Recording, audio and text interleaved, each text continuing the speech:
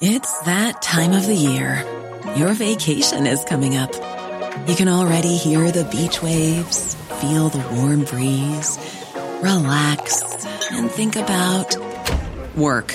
You really, really want it all to work out while you're away. Monday.com gives you and the team that peace of mind. When all work is on one platform and everyone's in sync, things just flow. Wherever you are, tap the banner to go to Monday.com.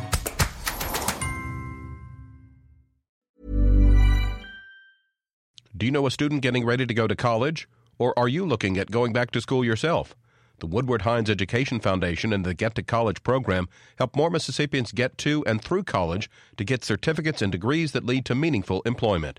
They offer free college planning advice, including hands-on FAFSA completion assistance through in-person or virtual appointments. Visit gettocollege.org to learn more.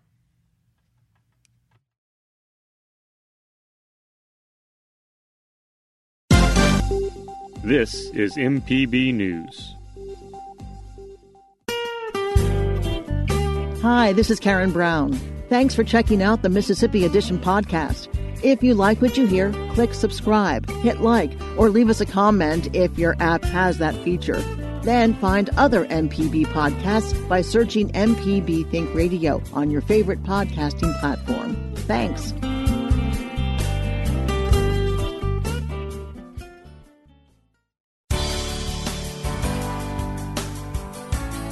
Good morning. It's 8:30 on Thursday, May 7th. I'm Karen Brown, and this is Mississippi Edition on MPB Think Radio. On today's show, state officials continue to urge caution as more businesses open. And, on a personal level, he's saying, those past governors control those pots of money. I should be able to control this pot of money, too. We examine the power struggle between the governor and legislature. Then, without traditional commencement ceremonies, some college graduates are left feeling empty. Plus, in today's book club, a Mississippi blues promoter who captures artists through a camera lens. This is Mississippi Edition on MPB Think Radio. Restaurants and bars across the state are preparing to reopen today.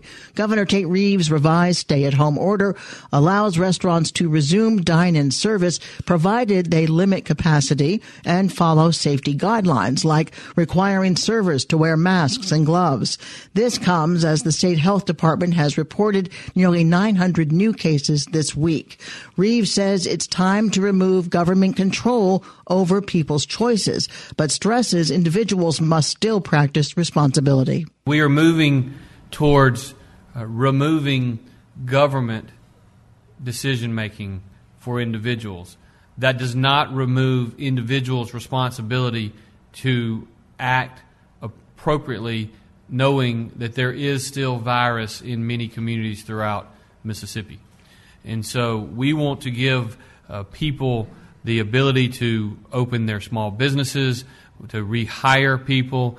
We're going to allow individuals to gather in groups of more than 10, but not more than 20, for Little League baseball practice, for soccer practice, to allow these kids to have team sports and get out and at least throw the baseball around.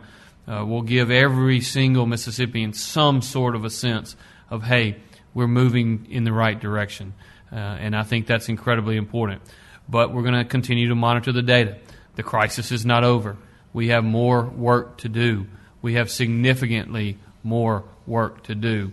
I don't want to be having these daily press conferences in 30 days or 60 days or 90 days. But if we don't get control of the spread, that's exactly what's going to happen. Reeves acknowledges the state is still in the middle of a crisis and Mississippians must help in slowing the spread of the coronavirus. To do so, he suggests residents stay home when they can. The fact is that we are in the middle of a very challenging time in our state. It is time for us to work together to do more good for our fellow Mississippians. It is time for you and me and every other single Mississippian to realize and recognize that this is real. This virus is deadly. It is particularly deadly amongst those that are older and those who have compromised immune systems and those who have pre-existing conditions. But it is also has transmission rates where it can be spread by those who never even know they're spreading it, by those who, quite frankly, never even know that you have it. So I am strongly encouraging everyone to continue to do all you can, to stay at home when you can. With community transmission a persistent concern, the Mississippi Department of Health is continuing its aggressive testing strategy. 2 one-day collection sites will be available tomorrow, one in Panola County at the Panola County Medical Center in Batesville, the other in Clark County at the County EMA in Quitman. Anyone experiencing symptoms related to COVID-19 or who has known or potential exposure to someone with COVID-19 and feels they should be tested must first go through a free screening from a UMMC clinician through the C Spire Health UMMC Triage app. Restaurant staff aren't the only ones returning to work today. Lawmakers in the House and Senate are set to resume their suspended session later today. A top priority, considering plans to help businesses hurt by the coronavirus pandemic. The legislature briefly reconvened last week to pass a Senate transfer bill that gives them spending authority over the $1.25 billion in CARES Act relief funds. That bill has since become the center of a clash between lawmakers and Governor Reeves. Bobby Harrison of Mississippi Today has been covering the Mississippi legislature since 1996. He joins our Michael Guidry to examine the roots of the tension between the governor and legislative leaders and how this power struggle came to be. Well, there's been fights between the legislative branch and the executive branch. I mean, it's kind of a time-honored tradition in Mississippi, at least it used to be, for the legislative branch to, to claim its power over the governor, and the legislative branch is, has a history of beating up on the governor. But that kind of changed when partisan politics became more of a thing in Mississippi, I guess, starting really with Haley Barbour, who was elected in 2003. And so starting then, the governor has exerted a great deal more influence. And this is I kind of look at this as the legislature kind of reclaiming some of its traditional power, if you will. Governor Reeves has been in state office for quite some time, and he makes reference to it during his press briefings. The most recent 8 years prior to his inauguration in January were as lieutenant governor, where for part of that time, he was opposite Speaker Philip Gunn in the House. What did you observe about that relationship, and how is that relationship possibly informing what's happening right now? Well, they butted heads quite often. Gunn was more aggressive, especially his membership. Some of his key lieutenants were more aggressive and wanted to do more to deal with the infrastructure issues than Lieutenant Governor Reeves was. I mean, they were looking at possible tax increases that Governor Reeves was not interested in taking up, and they clashed a lot over bond issues. And I don't think it's any mistake that some of those people he clashed with on those issues, such as now House Ways and Means Chair Trey Lamar from Senatobia and House Pro Tem Jason White from West, some of the most vocal supporters of moving this, ensuring that Governor Reeves does not have the sole authority of this money. One of the things I observed is early on the governor seemed very collected and thoughtful and calm, and that over the last 4 or 5 days he's starting to show, or I guess the proverbial phrase is, wear his heart on his sleeve when it comes to this conflict. Why is this conflict generating a more emotional response out of the governor than we've seen before this? Well, I mean, first of all, I think you're really right. You're right about that. The legislature was in session this past Friday to pass a bill to transfer the money to a fund where he could not get to it. And, as the Senate was taking that bill up Friday, he was having his near daily press conference. And, during that press conference, I was just stunned. He essentially said that, worst case scenario, what the legislature is doing could kill people, that it was pure policy, a pure political power play by the legislature. He was really upset. He admitted that at a more recent news conference. And he also was saying things that, he was talking about how this legislative action could impact the ability to pay unemployment benefits. And this pot of money really doesn't have anything to do with the pot of money the federal government sent down to pay the unemployment claims. So that was disingenuous on his part, or maybe he was mistaken. I don't know. But yeah, I think that he sees this as, well, he sees it as part of his duty. And then also, I think he on a just more personal level, is upset that, in 3 past instances, the legislature complained a little bit, but Haley Barbour was able to control 2 of those pots of money. Then Phil Bryant, who followed Haley Barbour in office as governor, controlled the BP money. So I think he's, on a personal level, he's saying, those past governors control those pots of money. I should be able to control this pot of money too. Senate Bill 2772, the bill kind of at the heart of this conflict. What do you know about it? What exactly is it? What does it do? And who has the upper hand? If he decides to veto that bill, based on what happened Friday, he has an uphill battle to change enough votes to have his veto upheld or sustained. No one voted against the bill in the House. In the Senate, 2 members voted against it, and 1 member voted present. And of course, it takes a 2/3 majority vote in each chamber to override the governor's veto. But right now, based on last Friday's vote, the legislature is well in hand of having those 2/3 votes in both chambers. The governor has to do a lot of work to change enough votes to prevail on this issue. I'm not saying he can't. I've seen it happen before, but it is an uphill battle. Now, as far as the bill itself, it was a bill that was already in the legislative process, and each year the legislature passes what is known as a transfer bill, which just it's a sort of one of those bills that's sort of deep in the weeds that we don't pay much attention to, but it's an important bill, and it moves funds around to make sure the funds are in place to fund all aspects of state government, if you will.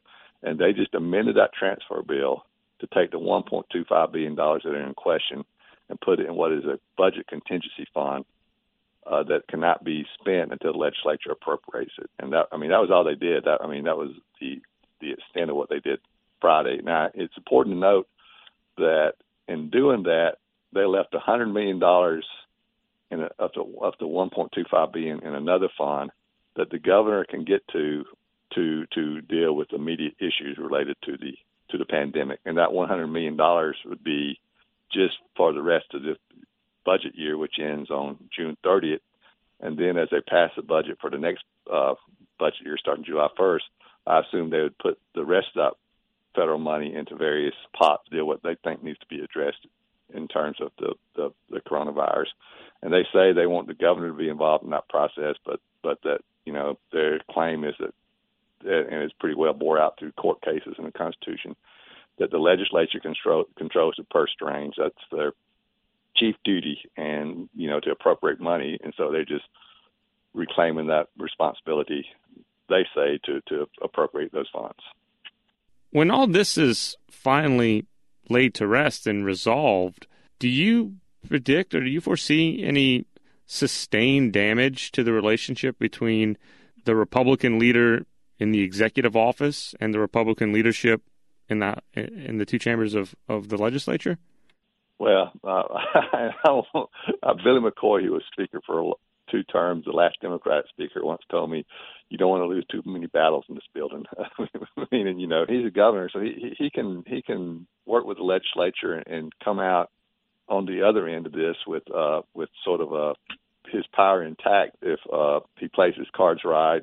But if he decides to go all out with a veto, and he continues talking about how legislators are going to kill people, if under the worst case scenario, those are strong words, and those could be words that haunt him for a good bit of his term. Bobby Harrison is the senior Capitol reporter with Mississippi Today. Bobby, thank you so much. Thank you. Coming up, without traditional commencement ceremonies, some college graduates are left feeling empty. This is Mississippi Edition on MPB Think Radio.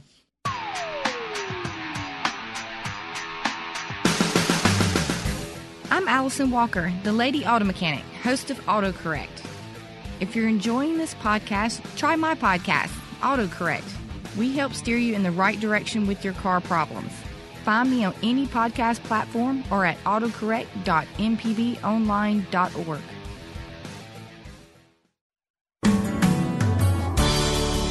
This is Mississippi Edition on MPB Think Radio. I'm Karen Brown.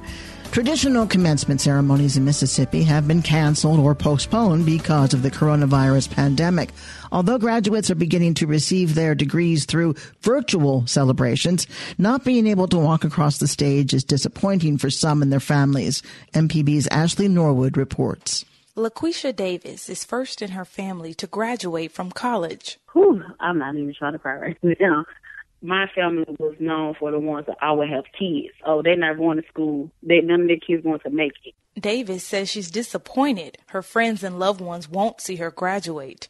Some were planning to travel from as far as Chicago just to see her walk across the stage. I'm the first of my family to actually finish something without giving up.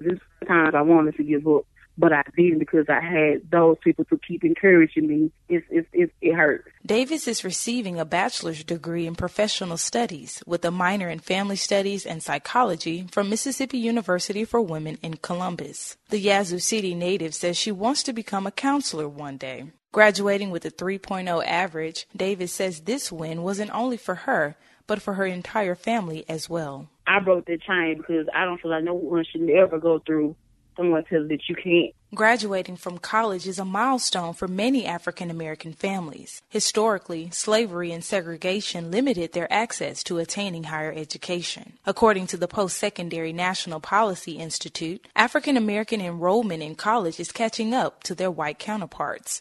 But there has been less progress in closing the degree attainment gap. In 2018, 23% of the black population aged 25 to 29 held a bachelor's degree or higher, compared to 44% of the white population in the same age group. Gerald Briggs is president of Mississippi Valley State University in Itta Bena. He says in the absence of in-person commencement ceremonies, it's still critically important universities acknowledge student achievement. Life is full of chapters, and getting that college degree is just one of those chapters, and to be able to fulfill that is just so important. So I realize, and I think we all realize, to be able to acknowledge this accomplishment at this time, even though it has to be virtual, is extremely important. Valley State, along with Mississippi University for Women, University of Mississippi, and Jackson State, will award degrees virtually this Saturday. Kirk Williams, born in Chicago but raised in Jackson, is receiving a Master's of Arts in Urban and Regional Planning from Jackson State. He says he's familiar with the feeling of overcoming obstacles. From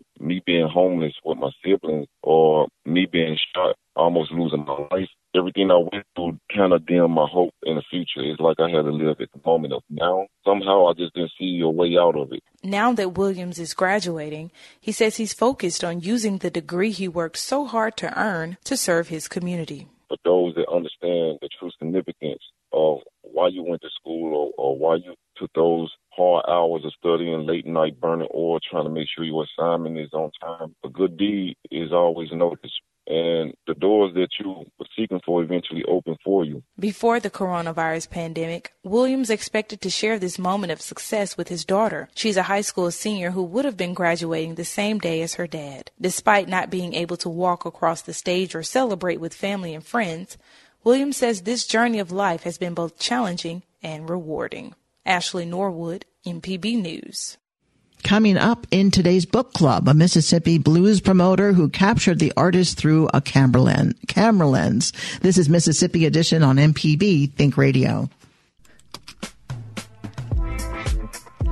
If you ever miss one of our locally produced shows or want to simply hear it again, you can find what you need at mpbonline.org or download our podcast app to your smartphone. MPB programming is on your schedule at mpbonline.org.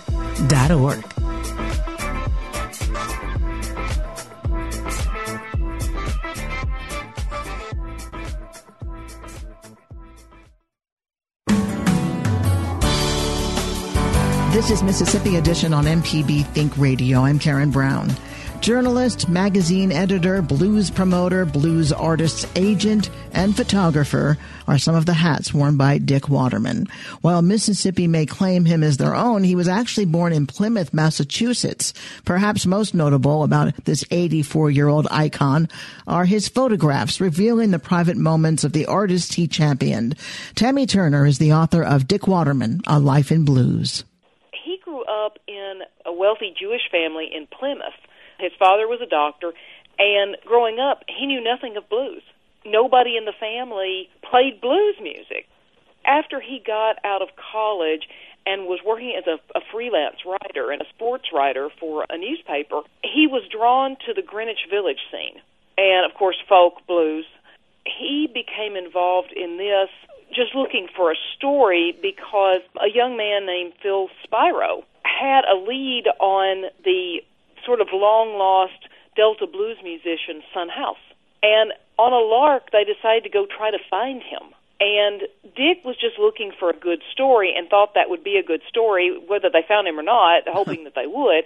He, Phil, and then Nick Pearls, a third man, they set off for Mississippi in the height of the Civil Rights Movement in a Volkswagen and drove right down to the Mississippi Delta looking for Son House. Ultimately, they find him, although it's in Rochester, New York, where they find him, and Dick does indeed get a story, but that's how he also gets a career. He also managed Son House, and he managed some other notable people like Bonnie Raitt and Buddy Guy. Certainly the title of your book is apt, Dick Waterman, A Life in Blues, because that's what his career has been. He has immersed himself in blues as a manager or as a photographer. When did that start in his career? The first time he really picked up a camera was when he was handed a camera at the newspaper. He was doing some sports writing, of course, and taking photos was just part of the process. He had promoted a concert for Mississippi John Hurt, and he went and took some photos of Hurt during the last performance of that week. And he sort of just always had a camera with him. It wasn't this conscious decision to just document everything he was doing, but he had a camera, and so when he and Son House went on tour and when he was backstage at Newport, he was just around people, and he had his camera, and he would take photos. And he really only took photos through sort of the early to mid-'70s. After that, he sort of put his camera down and was so busy with Bonnie Raitt's career that he didn't take photos again really until the 90s after he had retired. Those early photos, I guess probably like his later ones, are in demand now. Yes. I don't think he ever thought he would have a career or necessarily an income from photography. He published a book in 2003 called Between Midnight and Day. And it really was sort of a retrospective of just some of the best of these candid photos that he had taken of these early blues artists. Since then, the photography aspect of his career has grown considerably, and he has his own website and sells prints of these original photos. But it wasn't something that he had necessarily planned and has really only sort of picked up again and is still doing. Did his love of music itself grow as his career progressed? His love of music grew because of the Greenwich scene. The folk and blues music that he heard there. It's kind of like each person that he managed, it kind of caused him to branch out in that respect because the earliest person, of course, was Son House. When he got Son House a record deal on Columbia, that was just phenomenal. And when some of these other older blues artists that were sort of trying to reignite their careers saw that, they sought him out. You know, Skip James and then Robert Pete Williams and the others that he worked with. What might people be surprised to learn about Dick in your book? Well, I think his background, just the fact that he didn't come from the sort of background where he knew anything about blues, and how sort of the improbable journey that his life took in order for him to actually find Son House and then become a manager. I think also sometimes when people think about the entertainment industry, they see it as a very cutthroat industry, which it is. I think the one thing that you'll find that's consistent about Dick's career and anybody that you talk to that worked with him was that he was incredibly honest. He put the artist first, even when it was to his own financial detriment. If he booked a gig for an artist and the people that were supposed to pay them did not come through, he would pay them out of his own pocket. He worked tirelessly for fair compensation. He also fought tirelessly for royalties and rights that were due them that sometimes were withheld because they did not know how to pursue that avenue themselves. The book is called Dick Waterman, A Life in Blues, and we've been speaking with its author, Dr. Tammy Turner. Thank you so much. Thank you, Karen. This has been Mississippi Edition on MPB Think Radio. Thanks for listening to the Mississippi Edition podcast from MPB News and MPB Think Radio. Don't forget to subscribe if you haven't already, and if your app lets you, leave a comment or review. We really do appreciate it. Remember, you can always get in touch with MPB News on Facebook and Twitter, and fresh episodes of the podcast are posted every weekday morning. I'm Karen Brown. Thanks for listening. This is Mississippi Edition from MPB Think Radio.